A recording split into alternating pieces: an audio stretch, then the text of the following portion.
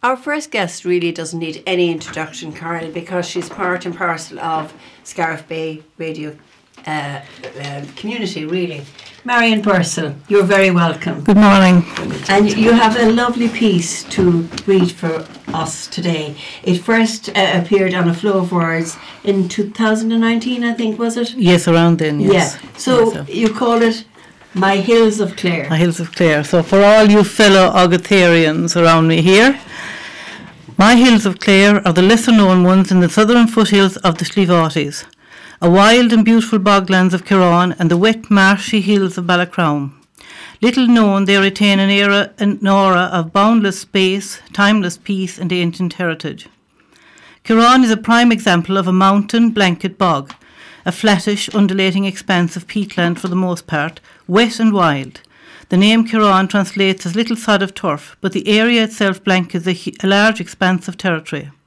Until recently, some parts of it were still in use for old-fashioned turf cutting, using a slan and many hours of back-breaking work. Blanket bogs are valuable wetlands, and Kiran is typical of this type of landscape. The pale green sagum mosses shade to a dull yellow in the distance and continue as far as the eye can see.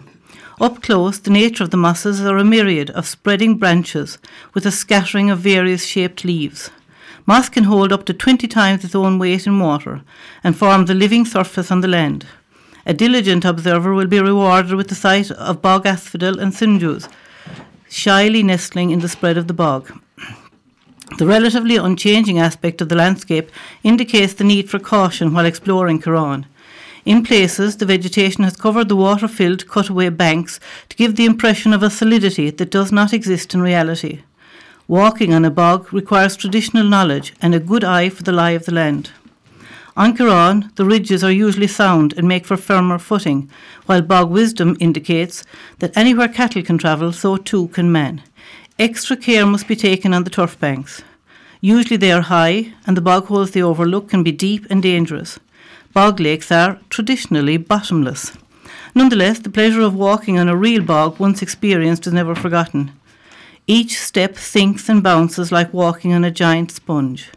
The old people always advised carry your weight on your shoulders and tread lightly from tussock to tussock.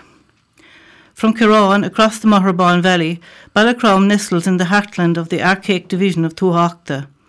Its hills are steeped in antiquity and are associated with the lore of the Fianna. Ballacrown is crisscrossed with fairy paths, and the danger of the stray and the farochrus were reiterated whenever one ventured onto its heather-covered slopes. The stray caused one to wander in circles until completely lost and bewildered as to how to escape the mountain. The only hope for a person enchanted by the stray was to sit it out until the confusion passed or until some kindly soul found them and led them to safety home. Perhaps modern phones with GPS and location finder will outwit the fairies, but in the middle of the ancient hills it is easy to believe that you are entering a timeless realm, and respect for those who have been there for millennia must be maintained. The farochrus, or the hungry grass when it hit, left a person weak, trembling and unable to continue. The old people advised one to carry some food when traversing Ballacrown and to rest until the body felt able to go on should the farochrus strike. There was always a little thrill of awareness that anyone who saw you setting out for Ballacrown was watching anxiously for your return. In modern terms, the hungry grass is probably low blood sugar brought on by the depletion of energy following the stiff climb.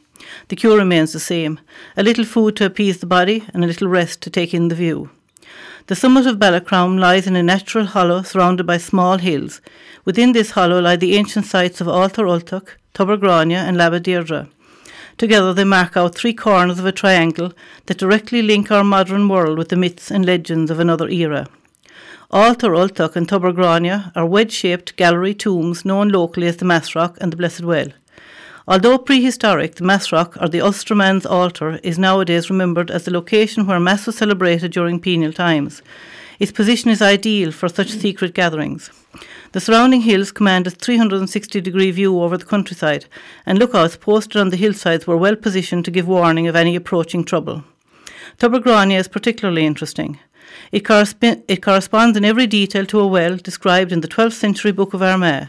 It has the reputation of having a cure for sore eyes and the distinction of a permanent trickle of clear water in the middle of a marshland.